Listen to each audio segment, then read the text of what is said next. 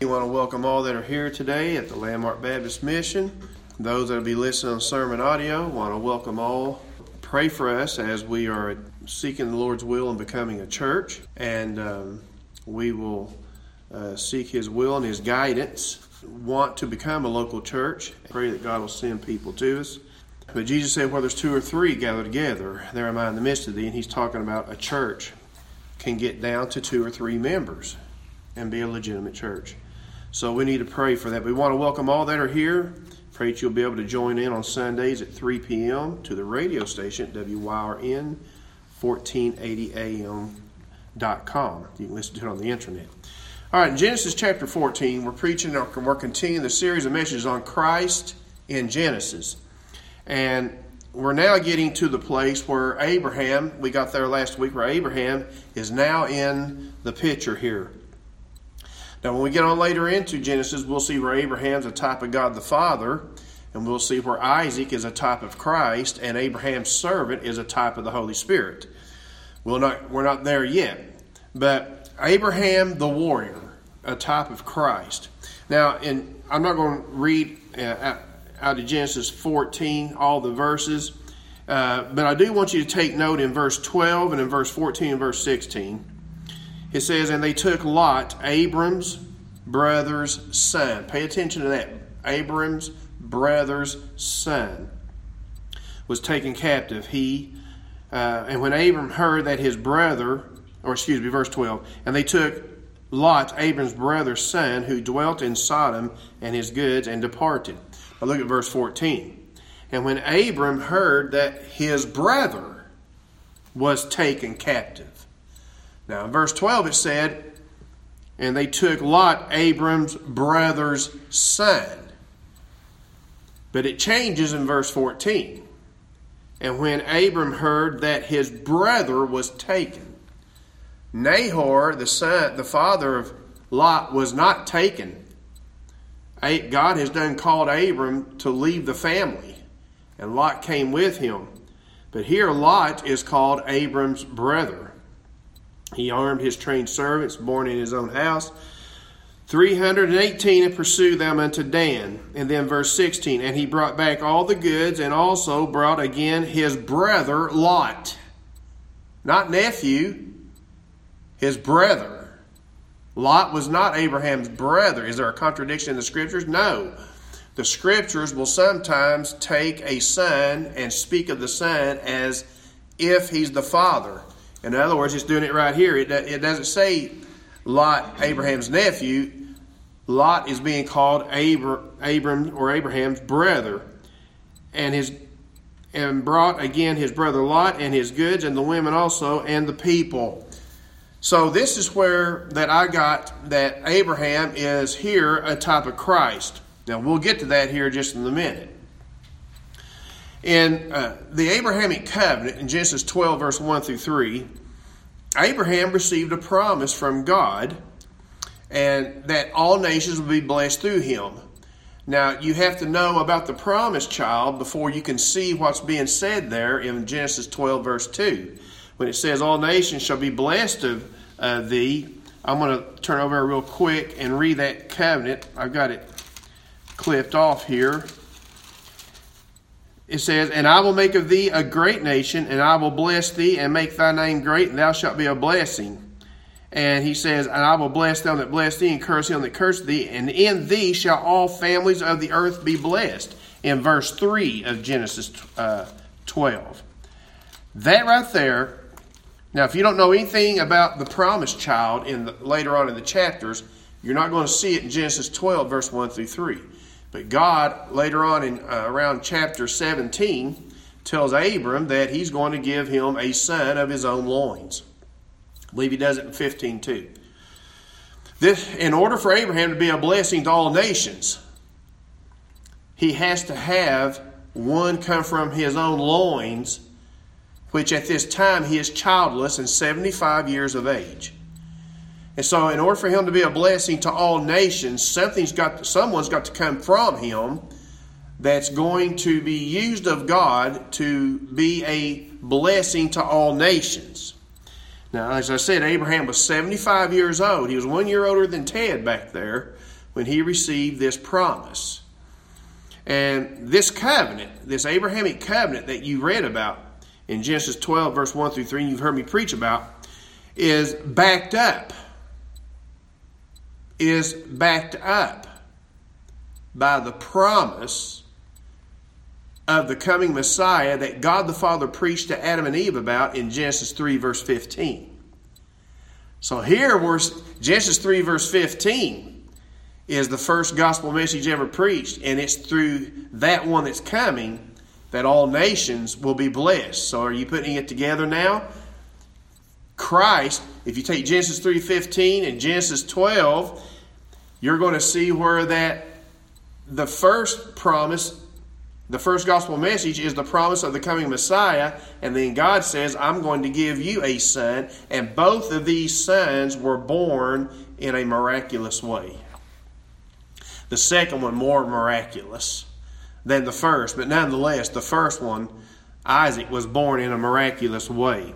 Now, in Genesis 16, Sarah, and this is not a put down on women, but we're all impatient, but our little lady sometimes might get a little more impatient than a lot of men, quicker. But Sarah, and she was doing it, and rightly so. I mean, I ain't going to say rightly, but understandably so. We can see why she's become a little impatient, because if you look at Genesis 16, verse 16, remember now, Abram was 75 years old when the covenant was made with him. Listen to Genesis 16, verse 16. And Abram was 80. So take 24 times score 20. That's 80. 86 years old when Hagar bare Ishmael to Abram. What does this get at? 11 years has went by since God promised Abraham and Sarah a child. 11 years has went by. And so it's only natural as time goes on and you don't see things changing, and you know God gave you a promise, that you begin to doubt. Or you might go to the other end and try to help. You've heard of self-prophecies becoming fulfilled. You know, you can think something like to you'll work things around to where things will happen the way you predicted they would. Well, she has become impatient. And so here is what it says in 16 verse 1. Now Sarah, Abram's wife, bare him no children. And she had a handmaid, an Egyptian, whose name was Hagar. Now here we go. Sarah said unto Abram, Behold now, the Lord hath restrained me from bearing. I pray thee, go in unto my maid. It may be that I may obtain children by her. And Abram hearkened to the voice of Sarai. What is the terrible sin that Sarah is doing here? She is interfering with the lineage of Christ. She did not understand this. I'm sure she did not understand this. She knew that she was supposed to have a baby, but she's now beginning to doubt God and says, I want my Egyptian handmaid to be my surrogate mother. I want her to bear my child. That goes on today. Women that can't have children, they will have children through another woman. They'll take the seed of the man and put it in the woman, and she'll have a baby for the woman. But Sarah didn't understand the gravity of what she was doing. She was interfering with the divine will of God. And she paid for it. And the whole world's paid for it. So Sarah tells Abram, and he, instead of saying, now Sarah, this is not right, just like Adam should have said to Eve, walk away from this tempter. Walk away. Do not eat that fruit. Do not give it to me. He did not do that. He listened. He hearkened to his wife there, plunged the whole human race on the road to hell. Abraham hearkened to his wife. Now, let me say this before I go any further. Brenda gives me a lot of advice, and probably, I want to say 99.9% of the time she's right. She'll probably bump it up to 99.15/16 of the time she's right, which leaves just 1/10 for being human. But she's right. But there's one time every 10 or 15 years she might be off a little bit. But our women are pretty much right on a lot of things. And the men would do wise. They would be wise to listen and take their advice into account. But Sarah's sin has not brought turmoil in verse 6, in verse 4 and 5, because now when Hagar conceived, she began to look down upon her mistress, or Sarah, who was her masterette. And so Sarah, after she sees how Hagar's treating her, she does something that a lot of women do today. She blames her husband. In verse 5, Sarah said unto Abram, my wrong be upon thee. In other words, it's your fault. You shouldn't have done what I said. Man, Abraham's in a catch-22. Any way he turns, he's dead in the water with this woman. He said, my wrong be upon thee. I have given my maid into thy bosom, and when she saw that she had conceived, I was despised in her eyes. The Lord judged between me and thee. She's even going so far as to say, you tell me, I'm calling on the Lord to show who's wrong, me or you. Now Abraham shows his weakness in verse 6. Abram said unto Sarah, behold, thy maid is in thy hand. Now he shouldn't have done this. Do to her as it pleaseth thee. He should have been a man at least this time and said, all right, look, this was your idea. You started this. Here's what we've got to do. And he needed to go to Hagar. He sat on both down and say, listen, this is what we're going to do. He didn't do that. Same situation that Samuel's dad was in when he had his two wives. And Peninnah was looking down and treating Hannah, Samuel's mother, terribly. And you can read the tension there between the two, and you just have to think that Samuel's dad, I can't bring his name to my memory right now, it just left me, but I'm sure he had to go take a camel ride more than one time at midnight to get out of the tent, because there was tension between the women here. And the same thing was happening with Abraham. And so Abraham lets Sarah run Hagar off, and then God sees Hagar in verse 8 and 9, and on through the rest of the chapter, he tells Hagar, go back, submit yourself to Sarah, because he didn't tell her. What he was saying was, Sarah is the one that's in the covenant, not you. That's why that Ishmael is not considered I ain't going to say legitimate son, because he is. Some preachers say Ishmael was not the legitimate son. He was not the legitimate son for the covenant. Sarah was trying to help God bring about the Abrahamic covenant. So in that sense, Ishmael was illegitimate as a covenant child, but he was a legitimate son of Abraham. And that's why those Arabs to this day say we have Abraham as our father. What Sarah done has produced a war that is now 4,200 years old. All that skirmishing and fighting you've seen in the Middle East is the result of Sarah trying to help God. It tells you there that when she saw Ishmael mocking and sporting with Isaac, she said, get this bondwoman out of here. And the second time she ran her off, God told Hagar, your son, and he tells her here that he's going to be a father of an exceeding number of people in verse 10. And if you go to Genesis 25, you'll read, start around verse 12 through 18, you'll read of the 12 sons of Ishmael, which are the 12 Arabian nations. All those settled around Saudi Arabia and down around that area, his sons. And so God did bless Ishmael, but Ishmael's not the covenant child. Ishmael is not in the lineage of Christ. The promised child, Isaac, was to be in the lineage, and is in the lineage. Now, the scriptures that I read you at the opening, where Abraham had to go get men and go save Lot, God uses a war to turn Abraham into a warrior. Now, over there in chapter, you don't have to read this, but in chapter 13, verse 14 through 18, Abraham and God are communing as Abraham's walking through the promised land.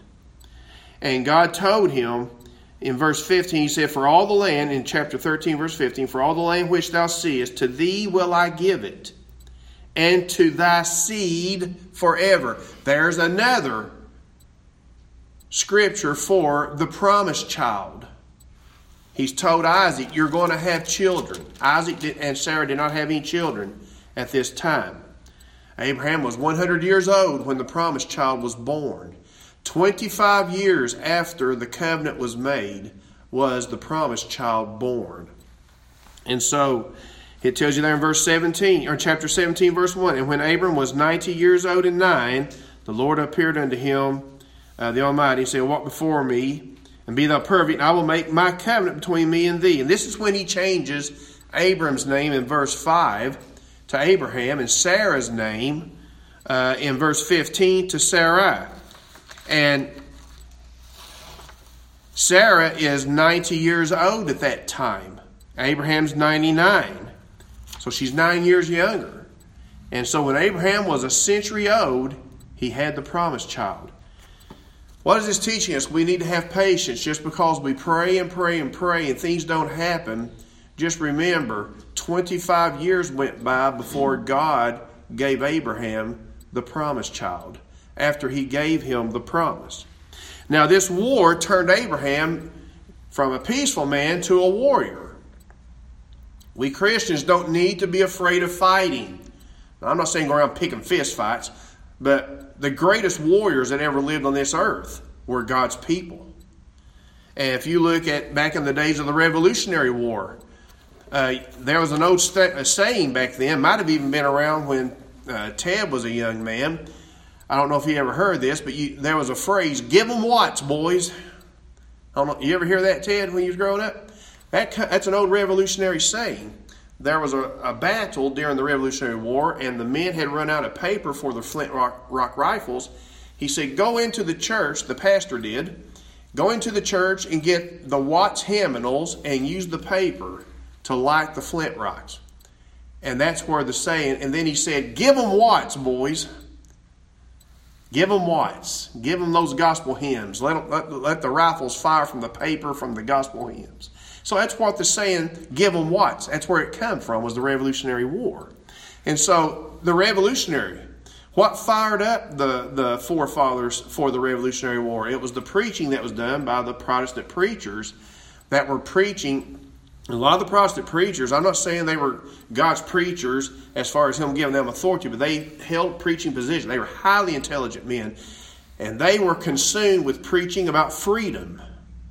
And that's what lit the fires in the forefathers, what we know as the forefathers, to get them fired up to take the nation so far as the Declaration of Independence, the Revolutionary War, and then when the war was over in 1787, the Constitutional Convention.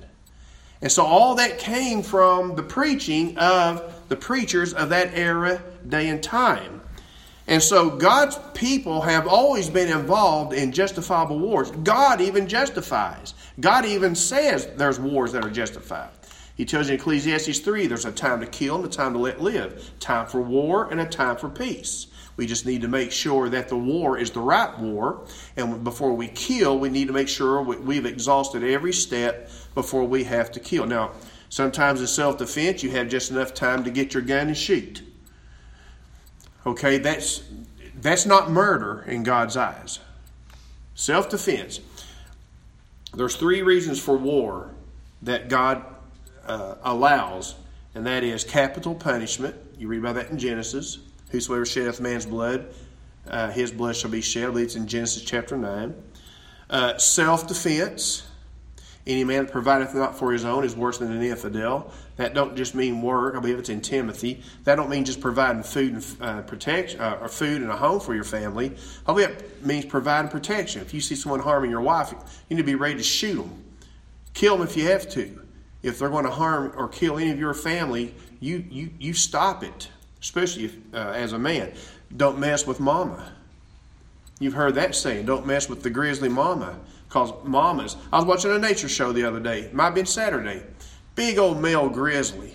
You know, they're notorious for killing cubs. So they can breed and have their own cubs. So that mama wasn't going to have no part of it. Here she is, hundreds of pounds less. But the old male just decided it wasn't, because she was going to fight till death. He wasn't prepared to fight for it, so he ran off. So don't mess with mama unless you're ready to die. That's in the nature world as well. Because that male grizzly could have killed that mama grizzly. But he just didn't want to have to go through all he did to do it. So he just ran off. So, and then capital punishment.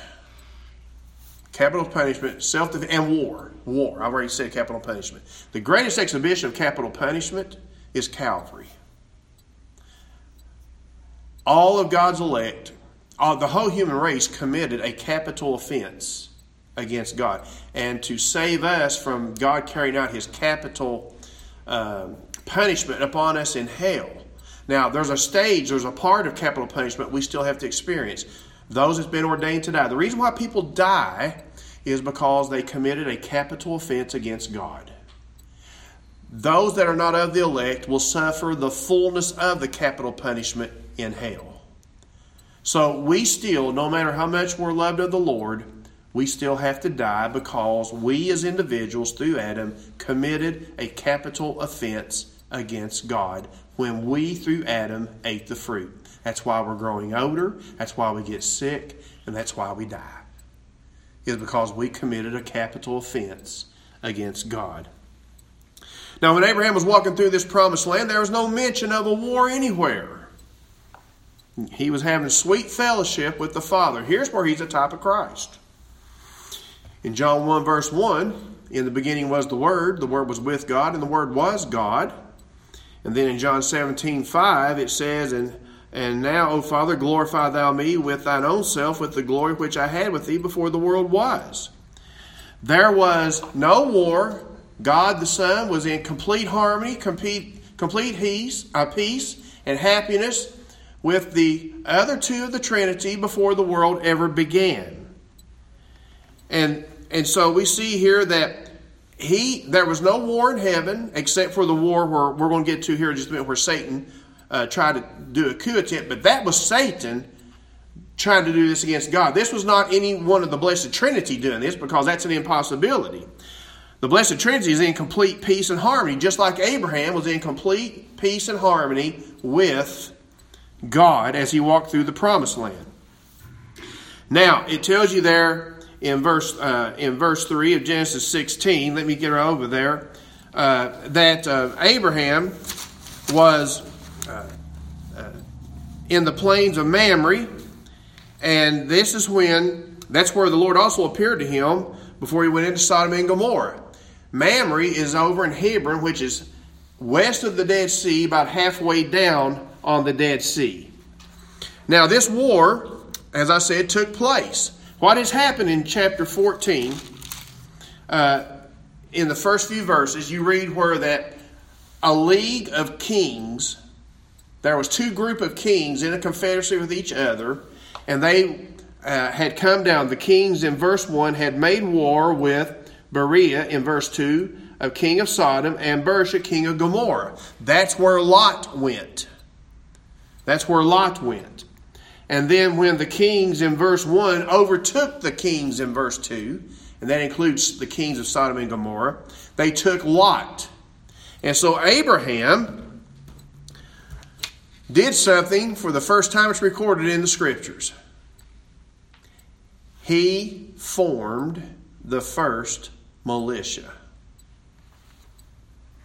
Militias are scriptural. Listen to what it says here in verse 14 and 15. And when Abram heard that his brother, Genesis 14 verse 14, and when Abram heard that his brother was taken captive, he armed his trained servants, born in his own house, 318, and pursued them unto death. Here's a man with 318 soldiers going after a confederacy of kings that had a whole lot more people. Abraham was fearless. He did not take his own life into consideration. He was going after one thing, his brother. Are you seeing the picture here where he's a type of Christ? And it says in verse 15, he divided himself against them, and he and his servants by night, and smote them, and pursue them unto Hobah, which is on the left hand of Damascus. And he brought back all the goods, and also brought again his brother Lot and his goods, and the women also with the people. Militias are not only scriptural, militias here in this country are both scriptural and constitutional. Listen to the Second Amendment.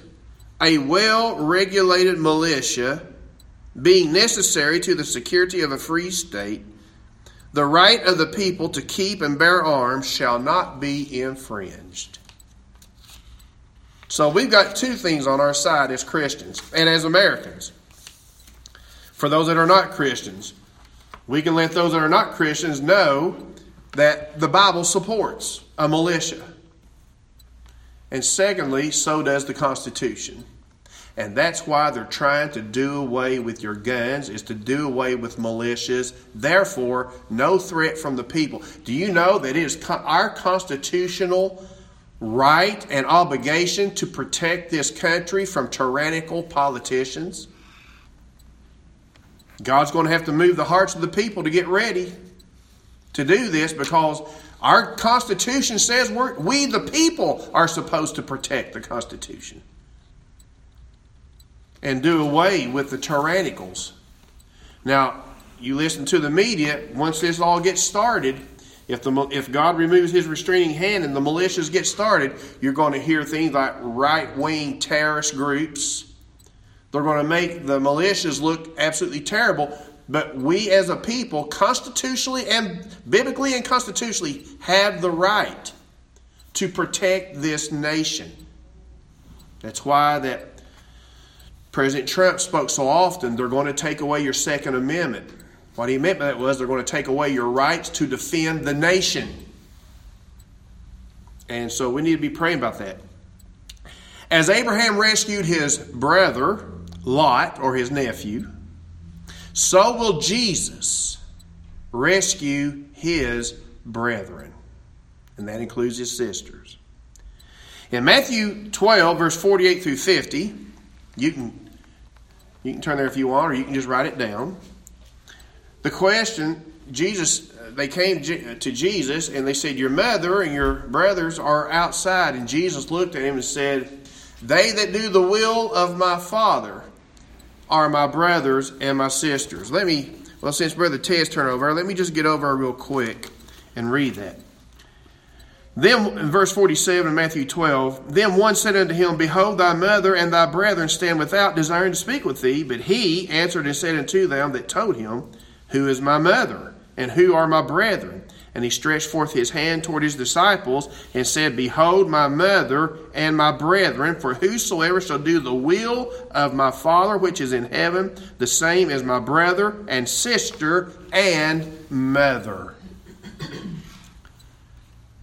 So we are the spiritual family.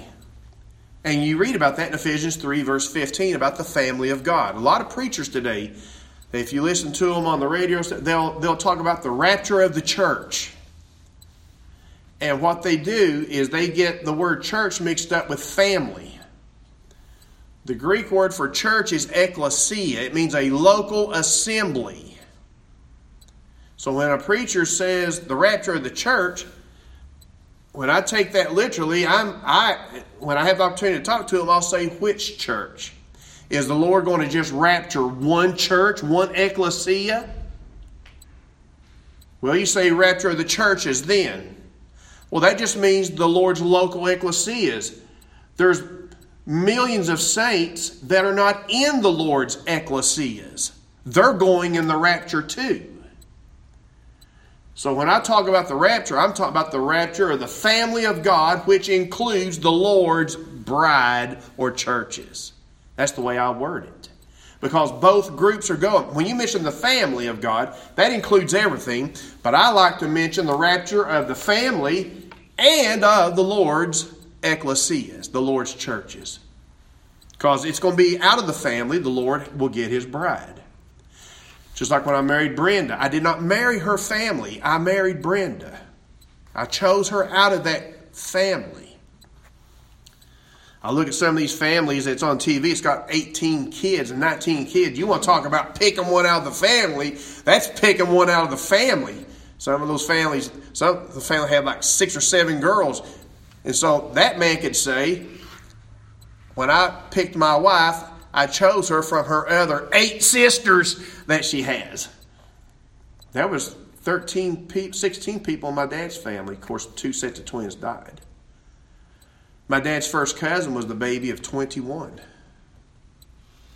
So when I married Brenda, I chose her. I didn't marry her dad. I didn't marry anybody else except her.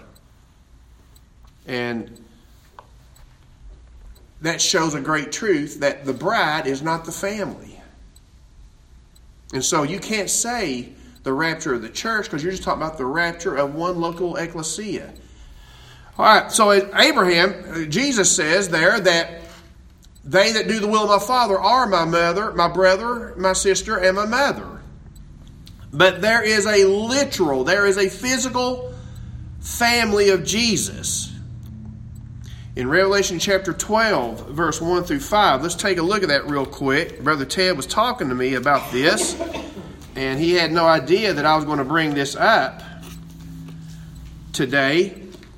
But in Revelation 12, verse 1 and 2, all the way down to verse 4, you will see who this woman is in Revelation chapter 12. Revelation 12, verse 1 through 5. Well, verse 4. Well, we'll take it down to 5 because that goes into the millennial reign. See what throws a lot of people about Revelation 12 as you've turned there. And a lot of people don't understand. This is what I call my time travel chapter. From one punctuation mark to the next, you'll go back 4,000 years, 2,000 years. And by the time you get to the next punctuation mark, you've gone into the future 4,000 years from where you was just at before you read that part of the verse. Let me give you an example. There appeared a great wonder in heaven, a woman clothed with the sun and the moon under her feet, and upon her head a crown of 12 stars. Who are the 12 stars? The 12 tribes of Israel. This woman is Israel. No church can lay claim to this description. And she being with child. Okay, look at that. So here God brings Israel into existence. That takes place in Genesis 12, the Abrahamic covenant. That's when the nation of Israel begins, is in Genesis chapter 12, verse 1 through 3. She being with child. Abraham lived 2,500 years before Christ was born. Did you see that? It went from Israel coming into existence in Genesis chapter 12, verse 1, to 2,500 years after the Abrahamic covenant. And she being with child cried, travailing in birth, and pain to be delivered. Now look at this. And there appeared another wonder in heaven, and behold, a great red dragon having 7 heads and 10 horns and 7 crowns upon his head. This is taking us back before Genesis chapter 1. You're talking now about the existence of Satan. And his tail drew the third part of the stars of heaven. This is talking about Isaiah 14, verse 12 through 14, when Satan did his coup attempt upon God. This is going back before time began. And his tail drew the third part of the stars of heaven, and did cast them to the earth. Okay, now look at this. Now, and he cast them down to the earth. What do you read in Genesis chapter 6? So now you went from before Genesis 1, verse 1, now you're over in Genesis chapter 6, where the sons of God, the fallen angels, are marrying the daughters of men.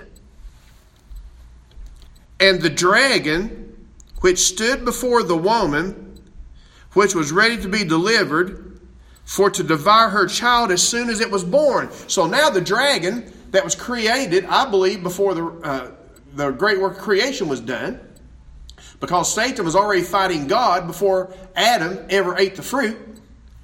So now you went before Genesis 1 verse 1 all the way up to the birth of Christ in that one verse. Did you see that?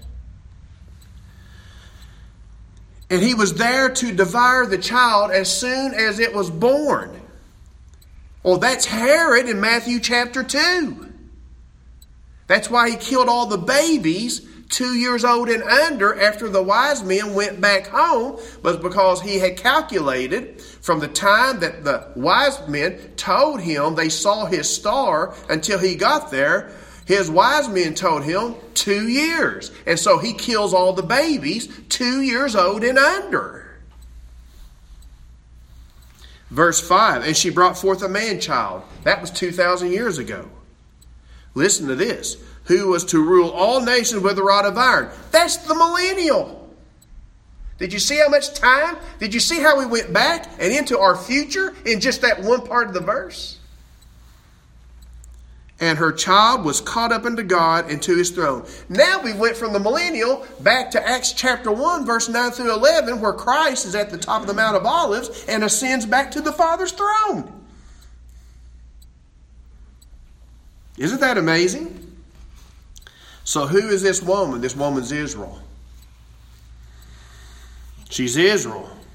And she is the prophetic mother of Jesus. Not Mary. Mary is his physical mother. Israel is the spiritual mother. Because it said she, a woman with pain, ready to be delivered. And the dragon was there to devour her child as soon as it was born. Christ was born in Israel.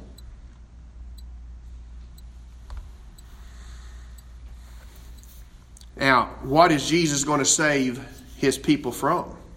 Now, there's those in Romans chapter 11, verse 1 through 5, for the sake of time we won't go there and read, that says God's done with Israel. Brother Ted was telling me about a man he's seen on the television that said that the woman there in chapter 12 was the Lord's churches. If it's not Israel, all millennialists believe that God's done with Israel and all the promises are given to, they say, the Lord's church. Again, I say which church? Which ecclesia has received all the promises of Israel? What they mean is the Lord's churches. Which is wrong, because God tells us in Romans 11, verse 1 through 5, Paul asked the question in verse 1, hath God cast away his people Israel forever? And then Paul says, God forbid. In other words, no way. If you read Revelation chapter 12, going down, I think it is verse 6, it says, and the woman fled into the wilderness. We go from the birth of Christ and Christ's ascension back up to the tribulation period, where the Antichrist is going to break the treaty with Israel, Daniel 9 verse 27, and going to turn on Israel, and God is going to hide Israel in the wilderness. Israel is the woman that fled to the wilderness in the tribulation period. As Abraham waged war, in closing, and rescued his brother, so will Jesus wage war and rescue his Jewish brothers and sisters, his mother, from the Antichrist. This is going to take place in the valley of Armageddon, in the valley of Megiddo. He told them before he died on the cross in Matthew 23, verse 38 through 39, you'll not see me henceforth till ye shall say, blessed is he that cometh in the name of the Lord. In Zechariah chapter 14, verse 1 and 2, you'll read of the city of Jerusalem, the women being ripped apart, women raped, ravished. And there's going to be Jews cry out in Zechariah 14, verse 2, what Jesus said they would in Matthew chapter 23, verse 38 and 39. When all this is happening in Zechariah 14, verse 2, there'll be Jews look up and say, blessed is he that cometh in the name of the Lord. And the next thing you know, God the Father is going to look at his Son and say, go. And what do you see? In Revelation 19, verse 11, the heavens open up and Christ is coming back on his white horse with his armies out of heaven. And that includes his resurrected and raptured saints. And where is Christ coming? He's coming down to the Mount of Olives. Israel's going to see this wondrous sight. And they're going to watch him land on the Mount of Olives. Son, they hightail it up to the mountain there. And when they get up there, they see this one standing, because it tells you in that day his feet shall stand upon the Mount of Olives, Zechariah 14, verse 4. When they get to him, the first thing they're going to see is those holes in his hands, Zechariah 13, verse 6. Where did you get these wounds in your hands? Well, I'm going to close with this. If you look over at Zechariah chapter 12, verse 10, when they get to the top of the Mount of Olives and see those wounds, Here's what's going to happen to them in Zechariah 12, verse 10. And I will pour upon the house of David, upon the house and upon the inhabitants of Jerusalem, the spirit of grace and of supplications. Now listen to this. And they shall look upon me whom they have pierced. And they shall mourn for him as one mourneth for his only son, and shall be in bitterness for him as one that is in bitterness for his firstborn. It says in verse 12, in verse 11, there shall be great mourning in Jerusalem. And it tells you in verse 12, and the land shall mourn, every family apart. And then it tells you verse 13, the family of the house of Levi apart and their wives. And verse 14, all the families that remain, every family apart and their wives apart. Why? Because in chapter 13, verse 6, when they get to the top of the Mount of Olives, one shall say unto him, what are these wounds in thine hands? And when the Spirit of grace is put upon them, as he gives them the answer in Zechariah 12, verse 10, they will see that they are the ones, as a nation, that put those wounds in the blessed Savior, and they will mourn through God blessing, removing the veil from their eyes that's been there since the day they rejected him. And when he removes the veil from their eyes, they are going to be on top of the Mount of Olives, and they are going to see their Messiah. I want to go to Jerusalem. I want to stand on the Mount of Olives where this is going to take place. But until then, I'll just have to get on the internet and look at the pictures. So as Abraham was a warrior that saved his people Israel, or saved his brother, his kinsmen, from those kings, those Gentile heathen kings. Of course, Abraham at this time was a Gentile too until he was circumcised. I believe it's in Genesis 15. Jesus Christ is going to come back and wage war at the Valley of Megiddo, destroy the Gentile powers, the armies, and then he's going to set up the judgment of nations, Matthew 25, starting at verse 31 to the end of the chapter. And then when that's done, they're going to go into the millennial, where the prophecy in Revelation 12, verse 4, I believe it is, and he shall rule the nations. It might be 4, verse 5, chapter 12. He's going to rule the nations after all of that, after he has saved Israel. Hosea chapter 3, read it when you get home. Israel is the wife of God the Father. God is not done with Israel because that is his own wife that he has got to bring back to himself. He is divorced right now, and he's going to be reconciled to his wife, just like Hosea was reconciled to his wife who had committed adultery against him in chapters 1 through 3. As Hosea brings his wife back to him, God the Father is going to bring his wife back to himself. And once he does this at the top of the Mount of Olives, she's there to stay forever with him. I know the message went a little long, but there's a lot to bring out about Abraham the warrior, a type of Christ. Now, Brother Ted's given me a recommendation to preach on the rapture, or a request, so I'm going to, Lord willing, I will try and prepare that message, and then we'll get right back to Christ in Genesis. But next Sunday, Lord willing, I'm going to be preaching on the rapture and the last trumpet. So, with all this being said, let's bow our heads. Father in heaven, in Jesus' name, as I come for your throne, I praise thee for giving me a hungering and thirsting for your word. And all the saints that hunger and thirst for thee and wanting to study your word, we give you all the praise, honor, and glory. For those that don't hunger and thirst, we pray that you'll put it in their heart to do so, that they may read and see what's happening and be comforted by thee through the Scriptures. Help us to be looking for our Savior's any moment return. We ask these things in Jesus' wonderful, precious, and holy name, and amen.